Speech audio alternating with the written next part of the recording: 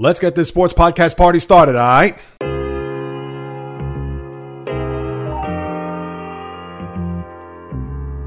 The J Reels Podcast. Why don't you wait until July 1st to make an announcement? What a disgrace. He can rack up all these numbers in October, November, and December, but what really counts is let me see this in January. The sports rebel without a pause, delivering fast-paced, jam-packed sports talk like no other.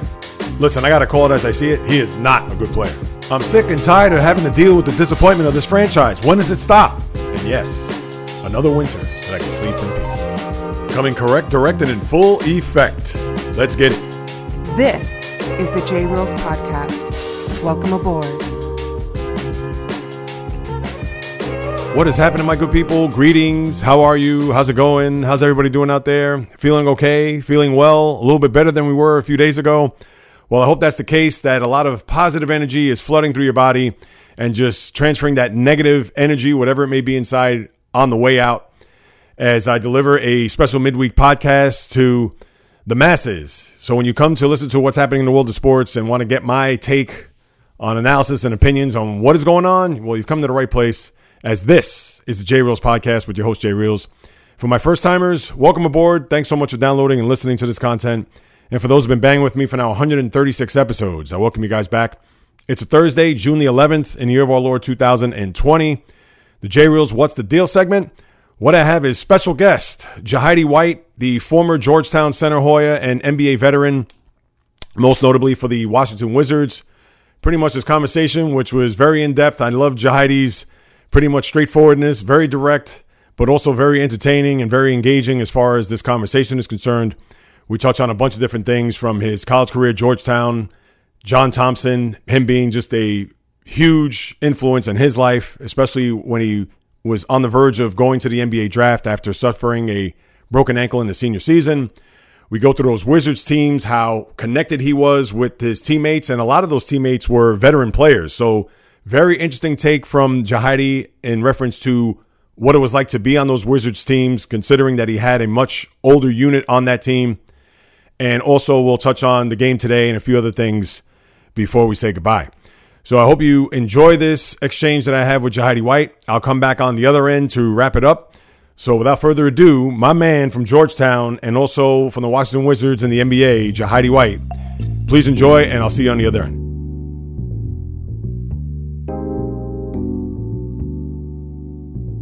All right, on the line, I have former Georgetown Hoya and notably Washington Wizard player back in the late 90s. Joins me here is Jahadi White as we discuss his career, post-career, and everything that's going on. So, Jahadi, welcome to the podcast. I really appreciate it. How you doing, my man? I'm good. I appreciate you having me. Oh, please, my pleasure, man. It's first thing, with everything that's gone on in this country over the last couple of months and obviously the last week, how you been able to hold up between quarantine and then everything that's happened since last Monday out in Minneapolis? Everything good? Well, I mean, as good as it can be, but, 2020 has been tough, and with COVID going on and all of that, that's something that's really never happened in our era of living, or our parents in the United States, and with this tragedy that happened to George Floyd, that's just, unnecessary and just horrific. And really was a powder keg to the country. I hate that it happened. I really do, but, it's finally time that people actually believe that that's what's going on. I mean, it's been going on forever. And now they're realizing, okay, this is reality. This is really going on. Exactly. And it's good to see so many people, whether young or old, protesting. Now, of course, you're going to see all the other stuff that the media is going to put out there. People planting bricks, these organizations that are doing that, to just try to incite even more disruption and all that. But it's good to see from Colorado and pretty much the whole nation how it seems like slowly but surely, hopefully, people are starting to realize and recognize that this thing is bigger than what it's ever been. I mean, we could go through the whole laundry list, unfortunate, of all the people that have passed prior to that due to police brutality. But I'm hoping that this is a wake-up call to the nation to finally get their act together in order to stay on that straight line and that straight path for unity, all for one for all. Yeah, it's a wake-up call, and it's a start. I mean, in reality, it's a start. I mean, you're going to have to change way more. You have to even if you change the police system from inside out and turn it inside out. Mm-hmm. You still have to do the prison system and the judicial system. I mean, until you do all three of those, and because it's systematic, right? Until you fix all three of those, you cannot fix the police system, because the police system are just the first part that passes it along to the whole system. As long as the prison system still need prisoners, to fill the prisons, mm-hmm. to make the money, it's the whole system is messed up. Yeah. No, it definitely is. So, but we can move from that to your childhood growing up, because obviously between being a young boy, teenager, and then of course going to Georgetown, I'm kind of curious to find out, how did you get into basketball? Was basketball your first love? Was it another sport that grabbed your attention early on? What was it like as a teenager and a young boy growing up, trying to build that path to get to anywhere in the sports world, in particular with basketball? Well, just, basketball is different now, back then, than it is now. Back then, we didn't have, all the state-of-the-art trainers and all the technology. Mm-hmm. It was a good thing. My father and all my uncles and everybody in my neighborhood were just big basketball fans and loved to play basketball. So as a young kid, I would go, with my uncles or the older kids in the neighborhood, that was already in high school, and play. And we'd travel all over the city playing in all the schoolyards. Right. Which helped me to learn how to play against, bigger, stronger, older players, and kind of really develop how to navigate the game, mm-hmm. early. So it just kind of was a path. And, before you know it, I'm in high school, and no one heard of me, and kind of started making a little impact in high school. And I went to a Nike camp one time. And at that Nike camp with Allen Iverson, Kevin Garnett, a lot of other top players, and I made a real big impact at that camp. And before you know it, I had every school beating down my door. Well, I can only imagine what that was like. I'm sure the nerves were probably at edge, because you're going up against the top, high school players throughout the country. If you could kind of give us a little insight on what that was like, knowing that you were. It really wasn't any nerves, because I didn't know who those guys were. They just like they didn't know who I was. Look at that! It's my first time meeting and hearing of any of them. Now, I'm sure the rest of the world probably knew who they were, but that was just other basketball players. I knew that it was the top coming in the country coming in, but I was gonna play my game once I realized, okay, not only I can play my game, but I can pretty much dominate. They can't stop me, mm-hmm. and it is what it is. And that was the thing, because for those out there who may not the too young to remember watching you play, whether in college or in the pros, how would you think it would best suit your style to, let's say, the player back then or even an NBA player today? Because, of course, you being 6'9", you being that big body in the middle to not only defend and rebound but add toughness, who's a guy that maybe the young listener would think that your game would translate to who would be today? Today, there's no player like that pretty much today in my game. But if I had a player that I could really pattern my game by, which that's really what I really kind of did, was I tried to pattern my game after Shaquille O'Neal. But my favorite player was Magic Johnson. But, as being as tall as I was growing up, no coach really would let me bring the ball down the court. So I didn't have the greatest basketball handling skills. So, right. I just used my brute power and strength and my jumping ability and the skills I had around the basket. So you probably pretty much have to, put me as a Shaquille O'Neal type of player. Right. Definitely physical. Certainly the rim protector. Absolutely. Now, as far as that camp is concerned, so you said a lot of offers were coming through at that time, a lot of schools. Of course, you picked Georgetown. Were there any other schools that you were close to signing with or even thinking about going to, or did John Thompson just sell you right off the bat? Come to Georgetown, I got your back. So John Thompson pretty much was the last person. Well, he wasn't the last person to come in the mix, but he wanted me to think he was the last person to come in the mix. Because, it was all type of little signals and signs that, a lot of people were talking about Georgetown. Mm-hmm. But, I was really interested in going to Michigan. I liked the Fab Five, and they started recruiting me early. Kentucky was recruiting me early. Kansas, I really liked Kansas too. Kansas was recruiting me early. Wow. UNLV and Temple. and they were really kind of already in the forefront. And Georgetown actually didn't seem like they had much interest, but as a kid, I always, was just a fan of just Georgetown before I even knew, before I knew Patrick, I knew Alonzo, but before I really even knew that, I was a fan of just the paraphernalia, the merchandise. Right. You know what I'm saying? Oh, yeah. They used to have the long high tops, the real, I mean, that's all that was in my neighborhood was Georgetown coats, Georgetown hats, Georgetown sweaters. That was back then when they were the number one, merchandise. They were top in merchandise of all the college. Yep. So that was ingrained. I didn't even know where Georgetown was at the time or, what type of school it was. Mm-hmm. But then, I started watching when Patrick came along, and I started watching Alonzo, and I knew that it was big, a lot of big men left Georgetown and went to the NBA, and it was pretty much big man university. And, John Thompson, how he stood up for his players. And not only that, he was a big man himself. Mm-hmm. So, I would rather go somewhere where they really understood the big man game. So I always was looking for Georgetown because I knew that was big man youth, That's right. So they came along late in the game, but when they came along, I was happy. Once I saw that, it was pretty much no turning back about any other school. Oh, interesting. And then your freshman year was 94-95, I believe, correct? Yes. Right, and then you came in, that was his first-year class with, of course, Allen Iverson, and with Othello Harrington already there.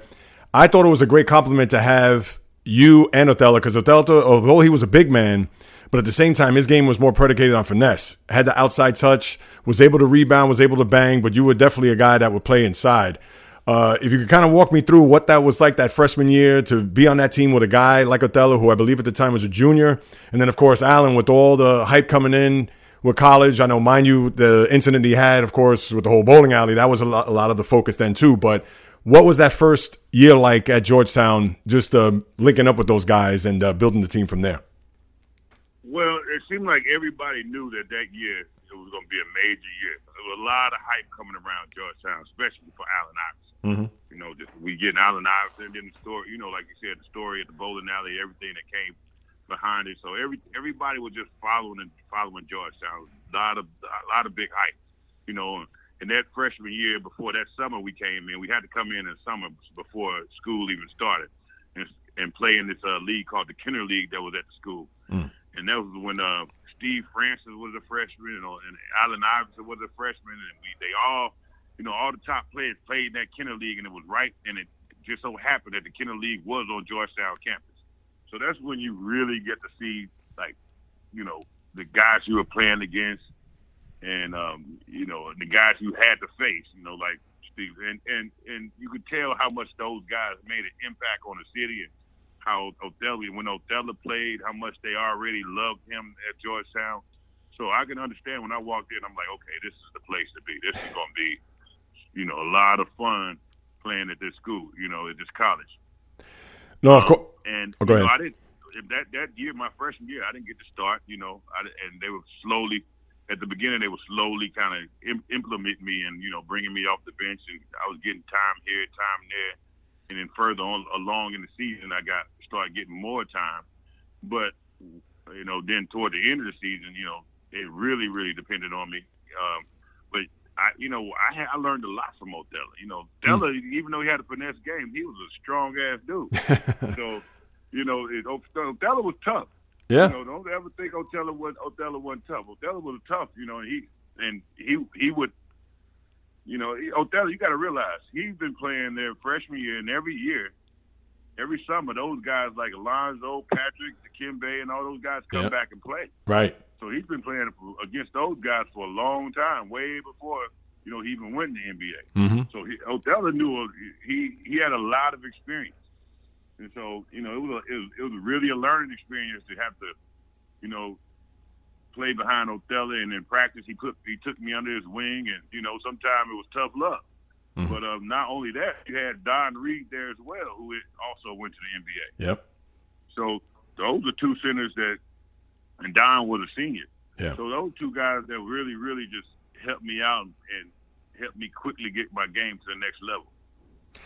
No, it's interesting you mentioned Don Reed because he's a guy that definitely flies under the radar. And the one thing I think about Don Reed was that first year in the tournament against Weber State, because I believe Iverson had the putback, but I believe Don Reed took that shot, and obviously went to the Sweet 16. And I know that was a big moment. Georgetown hadn't been to the Sweet 16; it seemed like forever. And I can only imagine what just everything surrounding that play and that moment. Do you recall that? Is that something that still stick in the front of your memory, or does it seem so long ago that it was one of those things that just hadn't lasted as long? How could it not? Being down against Weber State. Yeah, I know. At the time when we were, that was like, we're like, oh Lord, think about being on that bench saying, hey man, we about to lose against Weber State. Yeah. And Allen Iverson came and took that shot, and Don caught it and put it behind his head and put it in. And but you got to realize, Don, that's nothing that was rare with Don. You don't understand how much of an athlete and how hard Don worked. Don was the only center, in practice that when we're running sprints, he would beat all the guards in suicides to get back. Wow. And that's how much Don worked. So think about him being down. Think about him being down there when nobody was down there to catch that ball to put it back in. That was Don. Right.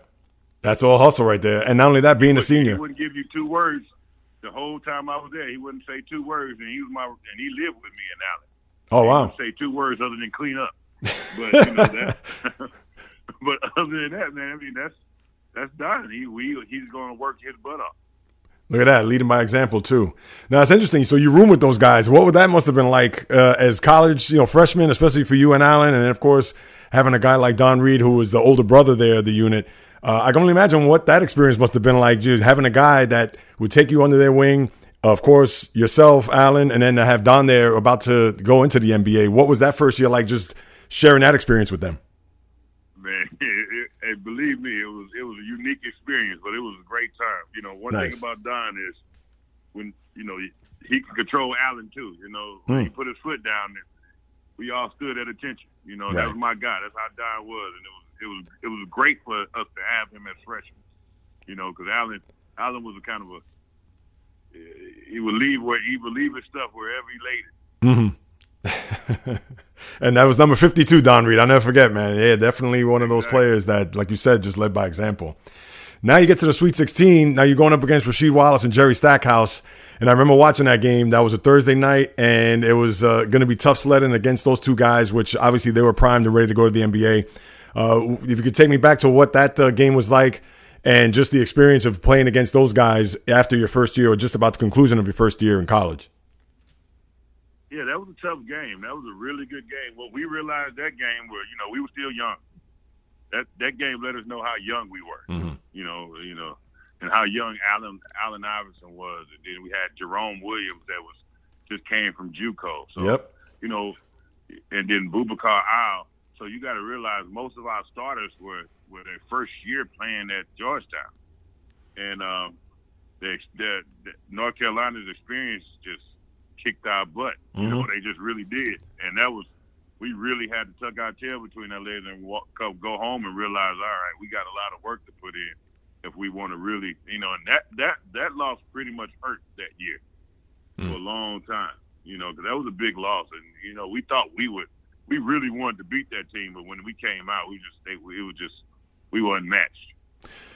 No, but that was good because it was a great learning experience and lesson. Obviously, it led to the next year, which obviously had a deep run, and we'll get into that. But you had a great regular season, and then you get into the Big East, where you guys are ranked now 5th in the nation, and you had beaten Miami, you blew them out in the Big East, and then also had beaten Villanova. So now you get the matchup, Ray Allen versus Allen Iverson, of course, UConn, Georgetown, and it was a game that it still sticks with me to this day. And I know it's not a national championship game. It's just for a conference championship. But, boy, to have the two heavyweights of the Big East go at it and for it to come down to the wire the way it did, I tell you, I'm sure that if it sticks with me, I know it sticks with you. Just those final seconds, the Ray Allen acrobatic shot, and then Allen Iverson going up for the layup, missing, and then the junkyard dog, Jerome Williams, just missing that putback. Oh, that must have been just a bitter pill to swallow.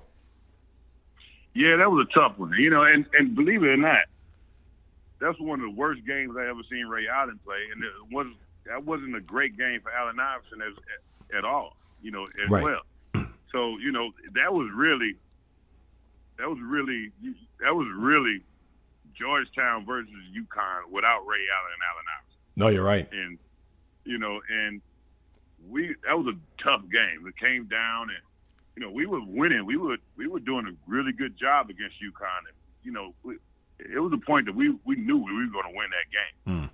And Coach put Allen in to finish out the game back in because he was in foul trouble. Allen was in foul trouble. Yep. He put Allen in kind of to seal the deal, and Allen was just missing a lot of shots, but myself and Jerome and Othello was there to clean everything up, so we made an impact. And I think with Ray Allen hit this crazy shot at the end, and he pretty much how many points he had, like 2 or 3 points or 6 points the entire game? Yeah, crazy like that. Yeah, I think that and exactly. He shot a shot that he really was backwards, and it was a shot that had a 99.9% chance of missing. Yep.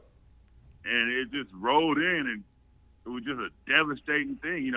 To this day, I hate that game. Oh. I liked it. I liked the fact that we were that close, but that was just one of those games. And they play it on ESPN Classic all the time. Yes. So my kids have to watch it. And it's one of those games that we should have won. That was our game all day. And as much as I love Allen, and he's my brother, and it just, I think that's the only decision that, maybe Coach should have just kept the momentum going while we had it, how it was. No, exactly. And I remember, he got into foul trouble. He came back late in the game, and the guy who pretty much saved it for Georgetown was Victor Page. I mean, he had an enormous tournament. He won the MVP on a losing team. That just goes to show you. And then the other thing is, too, you mentioned Boubacar Al. He was a guy that defended Ray Allen. He was in his jersey. Because not only in that game, but I believe the game in the Cap Center, Ray Allen did nothing in that game either, and was thankful for every game. Yeah, every game. Exactly. Boubacar was one of the top defenders in the Big East. He never got his credit. Nope. I mean, Boubacar was never there for giving points. He didn't care about that. Boubacar was strong. He'd get in your stuff, and you have a tough game every day. Boubacar was that guy that had to be out there because he was going to defend the mess out of you. And he was going to work hard, and he was strong and athletic and scrappy and big. No, he was. And I'm trying to get Ray Allen on just to talk about that game. And I'm sure maybe if he thinks back on that game and he thinks of number 22 on Georgetown, he probably has nightmares about that because, boy, he did phenomenal job. I know exactly who that is. Exactly. So then from there you go on to the – Boubacar should definitely been an NBA player. Oh, yeah, no, definitely. The way he played defense, he certainly locked down Ray Allen both times that year against you guys. But as far as the tournament is concerned, so now we move on. We get to the tournament. You get now to the regional final. You beat New Mexico. I believe Darvin Ham was on that team. You also now finally get to play UMass. And this was one I was hoping and praying, fingers crossed, and I knew it was going to be tough. That was Marcus Camby. He was pretty much the only guy on the team. Because the point guard. No, the backcourt was good. Great point guard. Yeah, they had Edgar Padilla and Carmelo Travieso, I believe it was, and they had phenomenal. Right, exactly. And they were good. They were. But I just thought that the combination of Georgetown's backcourt and, of course, your front court would do enough to at least neutralize Marcus Camby. And Allen had another one of those type of games where he was struggled out of the gate, and they just took it away in the second half, and obviously won, I think, by 86-68, something like that. So I know as much as you talked about that freshman year and building up to your sophomore year, that certainly had to be a bitter end there, knowing that you were that close to get to a Final Four. Well, yeah, that was bitter because we know he was right there going into the Final Four. But, that's kind of – it was good that we made it that far. It was kind of, we did a good job that year, especially in the March Madness, in the Big Dance. So – we did a good job. That was a team. That was a tough team. People didn't realize how tough UConn was, and it wasn't really always the players that, the big time players like Marcus Camby and like Arroyo that you had to worry about. Mm-hmm. It was those role players. They had some great role players that played their job to the fullest. Who played their role and were just relentless. It was all the stuff that didn't show on the stats. That team was really solid all the way throughout, and that's what I realized when I played them. You know, it was some tough role players that was, you know, some tough guys, and it was a really good team. No, absolutely. But with those guys, we played our butts off, and we just couldn't get, you know, certain things we just couldn't get because of how tough those players were. And we played our butts off. Yeah. No, without question. And with that being said, I know now Othello goes to the NBA. Of course, Allen Iverson, Jerome Williams. So now you get the chance to move up on the roster, the depth chart, to be now the start and pretty much carry the team with Victor Page. And it seemed like Georgetown was not able to get back on their feet the way they did the 2 years prior. Now, of course, when you lose players like that to the NBA, it's going to be tough to get your footing. But if you talk about that next year, I know you lost to UNC Charlotte, which was tough, and not being able to have that firepower that you once did. I'm sure that must have been pretty frustrating knowing that you didn't get as far as you did the previous 2 years. Yeah, it definitely was frustrating, you know, because we still had some good talent. You know, it just it was. I think focus was really, you know, kind of channeled to making sure Vic really got his just due. Mm-hmm. You know, and that sometimes I think that at times that took away from, you know, things. But I mean, we made it. We had a good enough season to make it to the you know, to the big dance. And I think we just took UNC Charlotte for granted because we feel like that was just going to be an easy win. And we came out on our heels. We never were able to bounce back.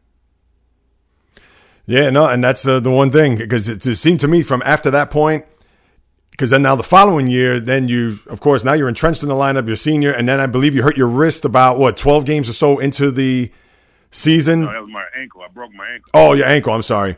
And I broke my ankle, so. Yeah, so obviously that didn't really, bode well for Georgetown that year, which of course led into your year that you got going into the draft, which now I want to ask you, was that tough for you knowing that you had 4-year career at Georgetown?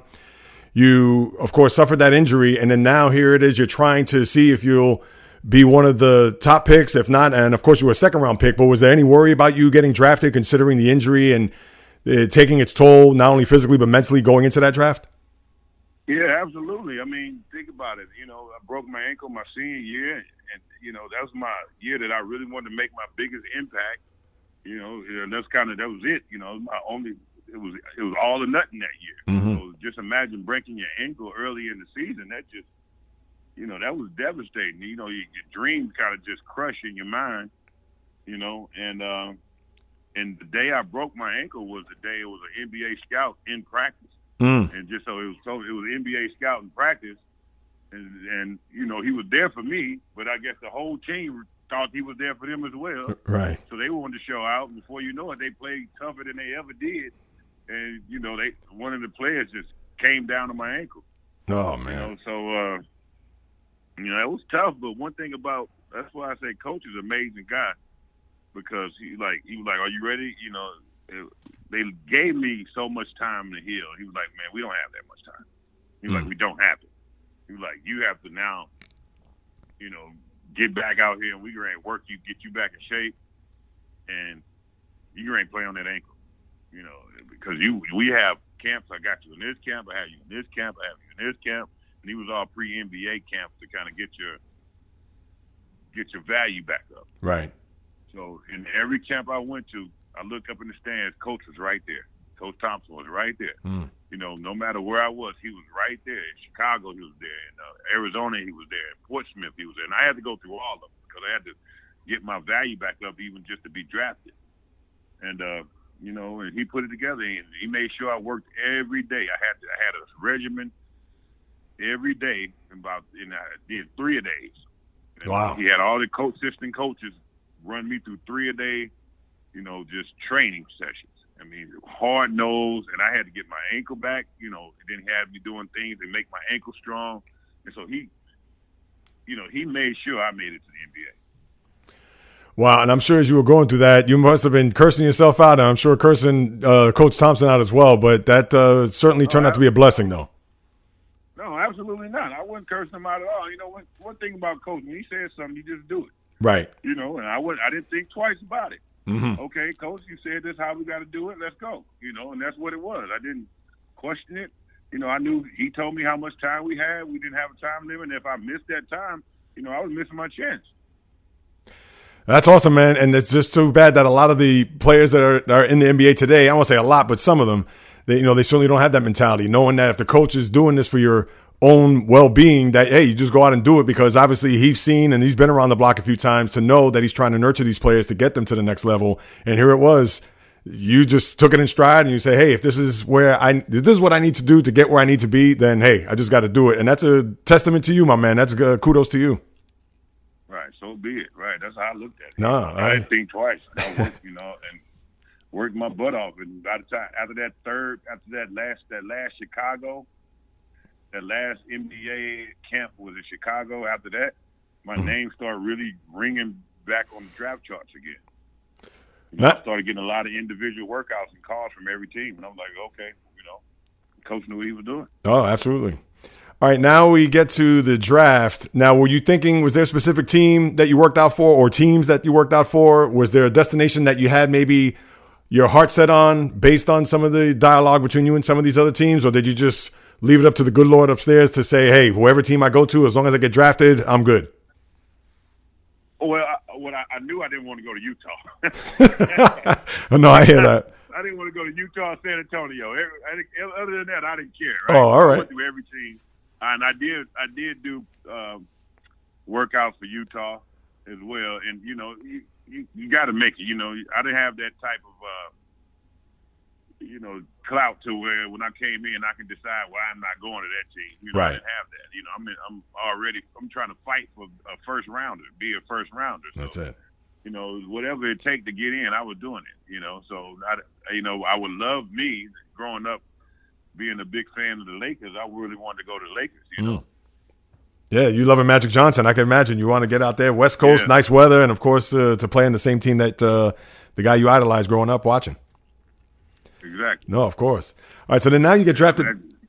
Right, now you get drafted by the Wizards, second round. So I'm sure that was probably a little bit of relief, because as the first round ends, you're probably thinking, oh, geez, I hope somebody, of course, drafts you at this point. But what was that like, those few minutes? I'm sure you got the phone call to say, hey, we're here. I'm sure maybe it's even Wes Unseld, who just passed away a few days ago. What was that experience like, knowing you get that phone call to say that you've been drafted by the Wizards?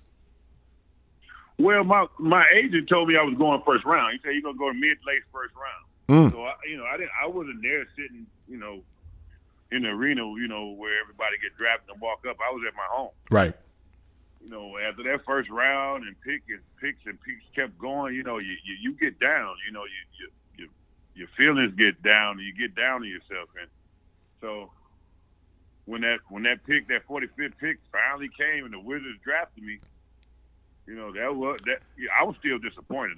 It wasn't because of the Wizards, because I went so low. Right. And before I knew it, I walked outside, and my entire neighborhood, the streets was packed. It was like a block party that everybody was running out the house and screaming. Uh-huh. And that really kind of boosted my morale. Right. And it let me know that not only I got to, make it for myself, but I got to make it for everybody else too that was, got my back, because you don't realize how many people have your back, how many people are pulling and pushing for you, No, of course. So, I use that as motivation to just really, when that training camp came and when it's time to be able to make the team, because when you go second round, nothing's guaranteed. First, you got to make the team. Right. And then you have to stick on the team by February. If you're on a team past a certain, February 1st, then your contract is, is full. Right. But if you get cut before then, you're done. So, you never can just get comfortable. No, and that's one. I just worked my butt off, and then I would go out there, and that was when Bernie was a coach, and Bernie would put me out there, and I'd go get in foul trouble. And then one time, Mitch Richmond said, "Hey, man, do you realize what's going on?" And I was like, "What do you mean?" And he was like, "You the only rookie on this team that he's trying to give some playing time to, but you keep getting in foul trouble." He was like, he's giving you a shot. You got to take the shot. You need to quit getting in foul trouble and take the shot. Right. And I'm like, and I didn't realize it at first. Man, yeah, actually, I am getting some time. Wow. So that's all. I'm glad he told me that. When Mitch Richmond came to came to me and told me that, it kind of gave me a different perspective. And I was like, you know what, I'm going to stay out here as long as I can. That really helped me out. And I know that was a tough time because the NBA, that's before all the hand checking rules and the way the game is now with 3-pointers and ISO and stuff. So and going up against guys like Shaq, even a few years later on, Yao Ming, guys that of course were big and where the game was more or less inside out as opposed to outside in. What were going back to that rookie year, because that was the post C-Webb, Chris Webber teams. I know you had Juwan Howard on that team. I believe Calbert Chaney, and a guy like Mitch Richmond, I'm sure, was certainly. And Rod Strickland. Yes, of course, right here from the Bronx where I live. Yep. Tracy Murray. Yep. Yeah, no, guys like that. And I'm sure that you probably got a wealth of knowledge from a lot of those guys, just like you detailed with Mitch Richmond. So coming into the league that first year, I'm sure you learned a ton of valuable lessons from the guys that, of course, have been in the league for so many years. Yeah. So that's what I was just telling somebody the other day, is that I've never been on a team such close knit and was, down for each other like that team. We didn't win a lot of games, right? But it was the closest team I ever been on. We had Ben Wallace on that team as well. That's we had right. Chris Whitney on that team. So, just a lot of teams. Those are teammates supported everybody from 1 to 15. The closest team I ever been on, and I thought, and so that's coming to the NBA. You think the entire NBA is that way, right? And you realize that the grass is not always greener. So that the other teams that I played on was nothing like that Washington Wizards team, and I think that was one of the best top organizations and one of the best teams that as far as like teammates that I've been on. Wow. No, and that's good to hear, because usually when you have an organization or a team that certainly is not going to the playoffs or has one of those long seasons where you win 30, 35 games and it's pretty much halfway through the season or during the All-Star break, everybody's pretty much checked out, knowing that they're just waiting for April 15 to the final game of the season so they could just head out on vacation. So that's good to hear that a lot of the guys were still close-knit and were still professional, to know that, all right, we're not making the postseason, but, hey, we still have to bang out here and make sure that we earn our paychecks and not take anything for granted, because obviously they're in the league for a reason. Yeah, we all close to this day, that team. And it was just kind of the right personality just came together, with the right guys. No, and then the funny thing is that then a few years later, you have the presence of a one Michael Jordan, which I'm sure you've probably been asked about 1,000 times just in the last month, I would think, considering the Last Dance documentary and, of course, detailing all his happenings with the Bulls. So, of course, I have to ask you, my man, what was it like to not only have him as an executive when he first came in, but even have him on the court, all the wisdom, the knowledge, the everything, the mystique around Michael Jordan? What did you learn from being alongside him for those couple of years when he was in Washington, especially as a teammate? Yeah. Since that Last Dance, man, I've been doing nonstop interviews, No, of course. I mean, I have seen more teammates now than I have seen, in years. Right. But yeah, Mike. One thing I knows about Last Dance, and what I realized is, it was definitely Mike. Last Dance was definitely Mike, definitely Mike's narrative, and definitely a lot how he is. Mm-hmm. But what it didn't show was, it showed an inside inside view that you never seen, but it didn't really go into depth of the inside view. It just showed like the parts that that helped the narrative out that they needed to tell. Mm-hmm. But outside of that, you have another Mike. Mike was a teammate. He was a guy that enjoyed being around his teammates, being around them practice, being around them on the plane, on the bus. He was a fun teammate to have. He played around and act crazy sometimes more than all the other teammates. Wow. So that's the part that they really didn't show, of Mike. But also he was a intense player, and he was just, he was more of a student of the game. He was a mad scientist of basketball. And you can watch how he approached the game and how, his perception and outlook of the game was just completely different. And he would try to pass that along. Mm-hmm. If he understood that you were a student of the game, he would do everything he could to, teach you how to approach the game. Right. And how was your relationship with him?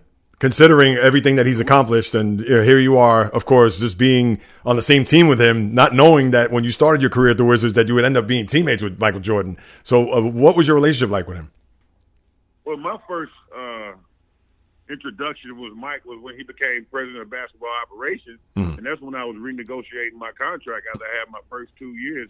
I did a good job, right? So I got a chance to renegotiate my contract, and so I'm thinking I'm gonna renegotiate my contract with Abe Poland or Susan O'Malley, which is an amazing lady, which I was been fine with that as well, but I end up negotiating it with Mike, which. His agent was David Falk at the time, and my agent happened to be David Falk. Oh, look at that! So it really helped me out a lot. So that's pretty much my first introduction. And Michael, he would tell us, through my agent, he was like, "Yeah, we really want him. He's not going anywhere. We'll do what we ever have to do to keep him." So that kind of made it very much easier for me. So he really, swayed the organization to see things my way. So that's my first introduction to Mike. And then, one thing about Mike, even though he was president, I think it was basketball operations at the time, he spent more time with us than he did with, upstairs with the owners. So you really got to really meet Mike. Mike wanted to be around practice. He wanted to actually get into practice. He wanted to sometimes get his input in. When he was on a plane, he'll walk up to the front of the plane where the players are and hang with us. So by the time Mike started playing, we really kind of knew who Mike was, and kind of the celebrity, big time status was kind of wore off, and he was just another guy, like a teammate. Right. And then now you finish your 5 years there and you go on to Phoenix. And considering that you're young adult and into your adult life, you pretty much stayed in the D.C. area from Georgetown to now the Wizards before you go to Phoenix. I'm sure that had to be pretty rough considering that you had spent there now, almost 10 years in the D.C. area. So what was that like at that point, knowing that, hey, you're in a profession, that's how the business is, but considering that your heart and soul was pretty much born and raised there, not literally, but just from a basketball and a young adult sense, to now have to go to Phoenix. What was that transition like?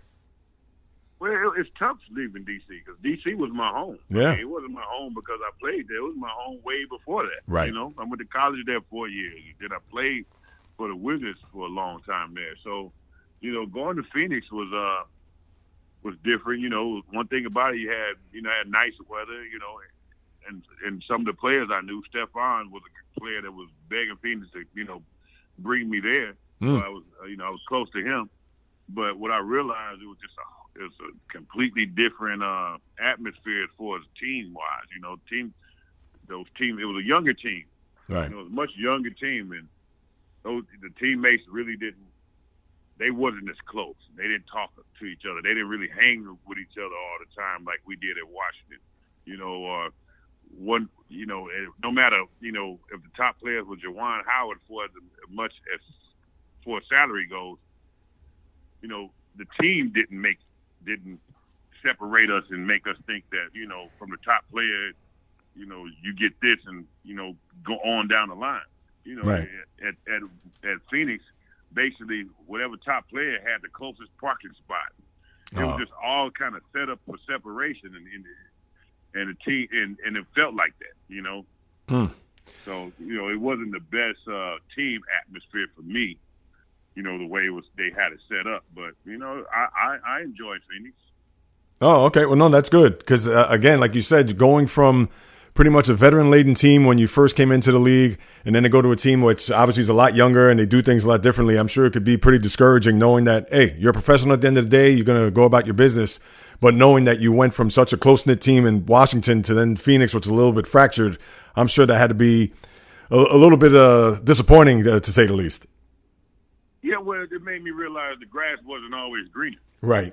I with Washington, I kind of forced them to trade me, which, made me realize I should have stuck it out. I really should have stuck it out and stayed there. And, but in the end, it's just Phoenix was a learning lesson, and I enjoyed it. I did enjoy that year in Phoenix. All right, and then, of course, you wrap up with Charlotte those 2 years, which you came back a little bit closer to home, just a little bit south in North Carolina. So now as you're getting toward the back end of your career here, what was your experience like in Charlotte as they came back into the NBA, known as the Bobcats this time, before they changed it to the Hornets a few years ago? Well, that team was just pretty much kind of starting out then, and it was an expansion team. So Charlotte was, at that time it didn't. You kind of was in the NBA, and it didn't feel really like an NBA team. Right. So those years at Charlotte kind of flew by. But, at the same time, you were playing basketball, and you loved playing the game. So, yeah, Charlotte wasn't bad. I enjoyed it, And to think, if I would have told you before you even went into Georgetown, considering that once you went to that all those camps there that you mentioned earlier, and obviously your name shot up the ranks, if I would have told you then that not only would you stay 4 years at Georgetown, but you would have been in the NBA to play for almost 9-10 years, almost a decade, would I would have told you that? And would you said I would have been crazy, or you would have said, nah, I wish I would have been 12, 14 years in the NBA? No, I would have said I should have been 12, 14 years. I mean, one thing about it is, before I went to Georgetown, by the time I went to Georgetown, I already had the NBA in my sights, and no one could tell me in a million years that I wouldn't be an NBA player. Right. So, one thing about, you making yourself an NBA player, you gotta be all in. Of course. You can't really have a plan B. And I never looked at it as there was a plan B. And no matter what the downfalls or the pitfalls or the obstacles or whatever adversity I went through, throughout Georgetown, I knew that I was going to be an NBA player. No, that's great. I'm glad you had that approach, man, because it was a pleasure watching you. And even though it was a thing where you may not have gotten into many playoff teams or even into the playoffs, but just to know that you had a long career like that, and especially to back that up with the 4 years at Georgetown, man, I'm sure you definitely should be very proud for what you accomplished there over the course of your, I'll say basketball career. I was going to say your NBA career, but we got to throw in your college career as well. So, right. No doubt. A couple more, because listen, I know I've had you on for a long time, Jahadi, and I could talk to you all day, of course, but a few other quick things from me. First off, what was the most memorable moment of your basketball career, whether it was in pro or in college? Oh, that's a good question. And it has so many of them. I'll tell you what, man, the most memorable moment is before the game even started. And they called the lineup out. You know how you do the Star Spangled Banner before the lineup. They call everybody. You do the Star Spangled Banner. And you stand up there for the flag. And this is my first time ever before my first NBA game. Mm-hmm. And they calling it out, and I'm like, all right, is this real? Yeah, I couldn't believe it was real. Wow. I'm seeing NBA players next to me to the right and left, and I'm like, okay, I know this is a dream. I really think I'm in a dream. I literally think I'm in a dream. So, wow. While they singing the Star Spangled Banner, I'm literally pitching myself hard as I can pitch myself, trying to. Like, let me see if this real. And I was like, okay, I can definitely feel that. Wow. And I looked around, and that's the first time, no matter how much time how much I played or how much, I went through training camp, how much I've been around the players, I still didn't believe I was an NBA. Wow. To that time. Oh, but look at that. And it's funny because you just made me jog my memory about something. I know when Allen had his Hall of Fame speech, and he was talking about Michael Jordan, how in his rookie year at the Sixers, when he saw him on the court, he goes, damn, there goes Michael Jordan. There he is with the Jordans. And he was in awe. He couldn't believe it, although he had to contain that because obviously he was on the court and he didn't want to show him too much love or too much respect. Was there a player like that when you were in the NBA, especially in their rookie year? Was there a guy that you stood up next to, whether it was on the free throw line or just out in the court, where you're like, oh, man, I can't believe I'm standing next to this guy? Yeah, it was Shaquille O'Neal. Shaq. Wow. I've always been a big Shaq fan. I prided my game after him mostly. Right. I'd even tried to dunk like him. So just the fact of being up next to Shaq. And those games, and as a basketball player, it's different. Mm-hmm. When you go against guys that you really admire, and like when they walk, they float. Right. You play your toughest game against those guys. Oh, yeah. You want them to know you there. That's right. Yeah. No, I hear that. No, that's good, and I could see that definitely the comparison, just what you said with the way you dunk, just like Shaq. I could definitely see the resemblance in that regard. All right, so now a few quickies for me. I'll start from the top here. What was your favorite NBA arena to play in? Favorite NBA arena to play? Actually, it was Sacramento Arco Arena because it was small. Oh. It felt like an old school college arena, and it was, it felt, it take you back. It was nostalgic, Right. It was one like when you were in high school at one of those shootouts type of games, So it was always comfortable to play in Arco Arena. Oh, nice. It doesn't exist now, but no. Yeah, they got the new arena up there now. But yeah, Arco, I know they had a pretty decent home court back in the day when Seaweb was there, Mike Bibby, Stojakovic. So yeah, I could see that must have been Vlade Divac. Yes, that must have been a pretty good environment. All right, as far as a guy that you hated to face, that you know that you looked on the calendar or you looked at the schedule and you're like, oh, geez, this guy's coming to town. Who would that be?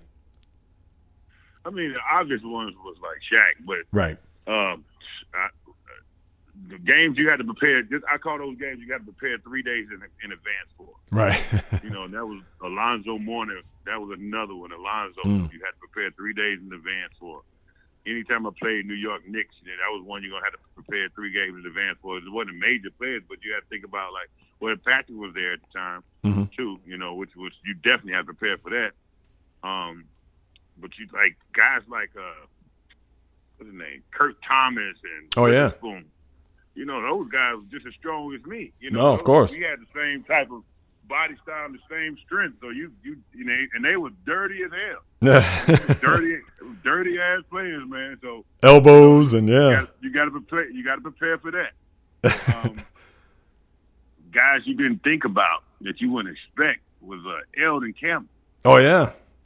It could seem like he don't do anything out there, but that dude was a hard player to play against. He was just unique and awkward, and he was strong.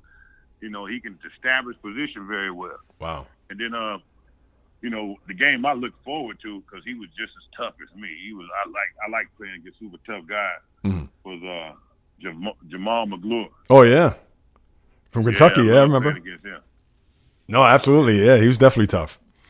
And but the game then there's a guy. Pinko, he played for Celtics. Russian guy, man. I hated playing against him. He was by the time the game was over with him, I'm kicked out the game with Tex. Oh, is that Vitaly Potapenko? Yeah. Yep. I remember him. He would be at Georgetown the whole summer and training. I would train with him at Georgetown the whole summer, and I hated playing against that dude, man. He the only dude that really could get me to straight want to fight. Really? Yeah, absolutely. Wow, I wonder what it was that he did. Was he just one of those type of players? It's the guys who he was very strong, and he sat low. So his whole thing was just to kill you and on your knees the whole time. He had a lower center of gravity. It's tough as a tall guy to play against a scrappy guy with lower center of gravity. Right. Oh, interesting. What about your favorite NBA city to visit? Oh man, I would have to be Miami or LA. Yeah, need you say more? Right. I mean, that's kind of obvious. But yeah, Miami or LA. Oh, all right, cool.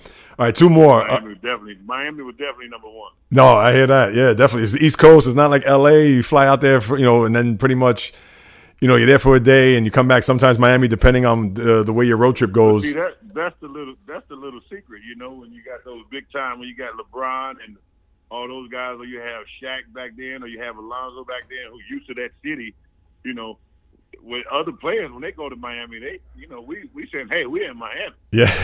We're going to enjoy it a little bit. That's right. Well, that's kind of tough, so it makes it easier to kind of get those wins in Miami. No, those late nights could certainly hurt you, yeah. Yeah. Oh, that's a good one. Who's your favorite teammate? Oh, man. So definitely my favorite teammate was probably Chris Whitney, but Rod Strickland was one of my favorite teammates. Mitch Richmond. I would have to say Rod Strickland and Mitch Richmond was definitely my favorite teammates. Oh, nice. All right, and I know this one may be a little bit loaded because it could be a long-winded answer or whatever, but as far as the game today, do you like the game today with the 3-pointers and the ISO and having these 141 to 122 type games? What is your impression of watching the game today from a guy who played, obviously, to me, which was the best basketball in the 90s into the 2000s? So definitely love to hear your take on that. It's a completely different game. You gotta change with the times. It's a completely different game. Guys like me probably wouldn't even be able to play in the game today. Right. It's much faster. It's more ISO. It's all 3-pointers, which I hate. I hate that part. I hate that. It's just how many 3-pointers you can throw up. Right. Because that takes away from, all the other avenues of skill that the game provides that people can offer the game. The ISO game, that always existed, but it was still more of a team concept. But think about it, the Bulls played mostly ISO. Right. The thing I don't like about the game is how less physical it is. And, I agree. I think once you started adding in the less physical part, then it kind of was replaced with everybody's flopping. Yeah. And I don't like how soft the game is now. But with all that said, it's advanced. It has advanced. The moves, because of how the game changed, a lot of moves have advanced, and they're more intricate moves. They're more detailed and unique moves that you never seen before. Like now, me as one thing I do, in my profession now, my post career, is one of them is coaching. And to teach the game, you have to teach it in a totally different way than you have learned it, right? Or than you played it. You're teaching the game now a completely different way than you learned it or played it, which is and what you're teaching is pretty much more advanced than the way you have played it because it's so unique. And when you're teaching individual players, you're teaching them moves now that was completely different than the moves that like in our day where the Isaiah Thomases or the Rod Strickland, they didn't do it. They didn't have all these counters and step backs and deceptions and all that in moves. Now it's a combination of all that just to get a shot off. Those moves back then that most of these players now have, you saw in one mixtapes. Right. And if a coach had a player that did any of that, he'd kick him off the team. Oh, that's it. Yeah. Who was the guy? Who was not God Sham guy? Who was the guy who was an N1 guy? Rayful Austin. Oh yeah. He had two different games. Yep. He had the N1 game, but then when he came to the NBA, it was subtle. It was a totally different game. You know? And because now that game that Rayful Austin had then with the N1 game, that's the game everybody has now. Right. Yeah, everything's about the highlights. And it's funny, now you mentioned God Shamgod, and of course you played against him in college too when he was at Providence, and then you were a teammate of his in your first year in Washington. Is that right? Right, yep. Yeah, and the funny thing is he didn't get much burn in the NBA, but of course he's known, especially in the basketball circles, for his handle. And he's from the Bronx too, also from where I live. So if you could just kind of shed some light on God Shamgod, not only just how he was as a teammate, but just I'm sure watching him just practice and his dribble, his handle and all that, that must have been a sight to see right there. Well, first of all, God Shamgod's the coolest dude you ever meet. And he treats everybody like a brother. That's one thing. That's the coolest thing about him. And I played against him in Providence all the time too, so we knew each other personally. Right. But the game. I think the game. He was too advanced for the game. Wow. And I say that for real. He was too advanced for the game. He was too early. He came too early. Yeah. Because everything he does is the major thing they're teaching all the players to do. Right. Today, yeah. And so he was just he really didn't pan out very good in the NBA as a player. But if he was in the NBA today, no, at the same age and came to the NBA today, he'd be your next Kyrie. Right. Yeah, absolutely right. That's a great comparison. No, 100%. Let me tell you, my man, I could keep you on forever. There's two other things I wanted to touch on, but I know I've had you almost for an hour. Jahadi, I truly appreciate it. Thank you so much for taking the time out just to share your experience, share everything about your career here with me over the last hour. And all the best. I know you said you're coaching right now, so that's pretty much what you've been up to in this day and age? Yeah, I'm coaching and I own a a medical company. Oh, nice. Good to hear, man. I'm glad that everything is going well in your life. And, of course, let's hope that better days lie ahead for this country. And not only just from a health standpoint, but also from a physical standpoint with what's going on here. And, again, thank you so much. It was an honor and pleasure, my man. I appreciate it. All right, likewise.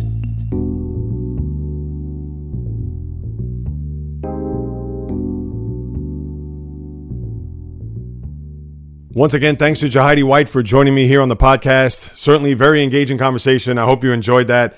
A lot of fascinating tidbits from the former big man at Georgetown and Washington. And it was certainly a pleasure to have him on here to go down memory lane and recap a lot of his great memories, not only in college, but also in the NBA. And it was great to deliver that to you people. I'm hoping to do this twice a week, as I've said. Thankfully, next week I have another guest. So next Thursday, expect another interview that I had with a former NHL player going back to the 80s, who played on 4 Stanley Cup teams, was part of that Edmonton Oilers dynasty in the NHL in the decade of the 80s, and that would be Kevin McClelland. Was a tough guy, played many years in the league, and that was a conversation that certainly was one. If you love the hockey fights like I do, and if you're a fight fan, this is right up your alley. But even for the NHL fan, this is one that you definitely want to sink your teeth into, so that'll be next Thursday. And I'm working on a couple of other guests for the future Thursdays after that. So please, people, continue to support independent podcasting, because as everybody knows, whether it's your first time listening or not, I do this all straight from the heart, independently produce, host, write, and even edit this podcast. But again, it's a pleasure to be able to have guys like Jahadi White or even Kevin McClelland, as you'll hear next week, and some of my other past interviews, whether it's Kenny Anderson, Tony Delk, even Levon Kirkland. So guys like that, AJ Ramos, can't forget him. So to get the former athlete on is not only a pleasure and a treasure, but in turn to have you guys listen to their stories is one of the reasons why I do this. So if you can, please, wherever you get your podcasts, just please subscribe, rate, review. All that's going to do is increase the visibility of this podcast among the many others that are out there, as I'm sure you well know. And by doing so, it will generate interest for those who aren't familiar with this podcast, that will be able to attract, whether it's the former or current athlete, the broadcaster, sports writer, blogger, whomever it may be. So your participation, if you could go ahead and do that on any of the platforms that are out there, whether it's Apple, Google Play, Spreaker, Stitcher, Spotify, iHeartRadio, Luminary, or wherever you get your podcasts, if you could go ahead and do that, I would greatly appreciate it. And please, any questions, comments, criticism, praise, you could go ahead and do so at any of my social media accounts, which you definitely want to follow, because what that does is I'll keep you abreast of what's happening with the podcast, not only behind the scenes, but also with future guests. So if you could do so at any of the social media platforms, whether it's on Instagram, JReels, or the JReels podcast, which is strictly sports. On Twitter, JReels1, just a number. The JReels podcast on my Facebook fan page. And the old-fashioned way, you can send me an email at the jreelspodcast@gmail.com. I'm still looking for questions for my Ask Me Anything podcast. I was hoping to release that last week, but with the climate of the country, it just felt it wasn't in my best interest to release it. So I do have plenty of questions that I could chew on, but I could certainly use a lot more, make it even a little bit longer podcast than originally had planned. So if you could go ahead and do that, I would sincerely appreciate that as well. And lastly, for those who haven't checked, please go to the website at www.jreels.com. All the podcasts are there too, at least the last 100, because I believe I could only house 100 podcasts, or the last 100 podcasts that I produced. But more so, I've updated the website, not only with the gallery, but also with the bio. And there's also a media link that you could check out where I was part of a interview with outwittrade.com. They wanted to find out why I got into podcasting, and it pretty much is in my bio. You could read it all there at jreels.com. But if you'd like to see what I've done as far as tweaking the website, and I'm going to continue to do so from here on out, you could definitely check that out to see what's happening not only with me, the podcast, etc. So I would also direct you to check that out as well. And it goes without saying, people, I appreciate you. I thank you for all your support, all the love. And if you could just spread that love with some other people who may be into sports, whether they like it, they're getting into sports, they love sports, they're diehard just like myself, because as I said before, the reason why I'm here is to not only entertain and inform, but to deliver credible sports talk unlike any other. So whether that's the talk on the diamond, on the ice, on the gridiron, on the hardwood, the golf course, racetrack, tennis court, you name it, from my lips to your ears, from my heart to your soul, from where I am to wherever you are, the J Reels podcast always comes correct, direct, and in full effect. From the South Bronx, the South Beach, the South Central, the South Pacific, and all points beyond, peace, love, and God bless everybody. And until next time on the J Reels podcast, on the flip, baby.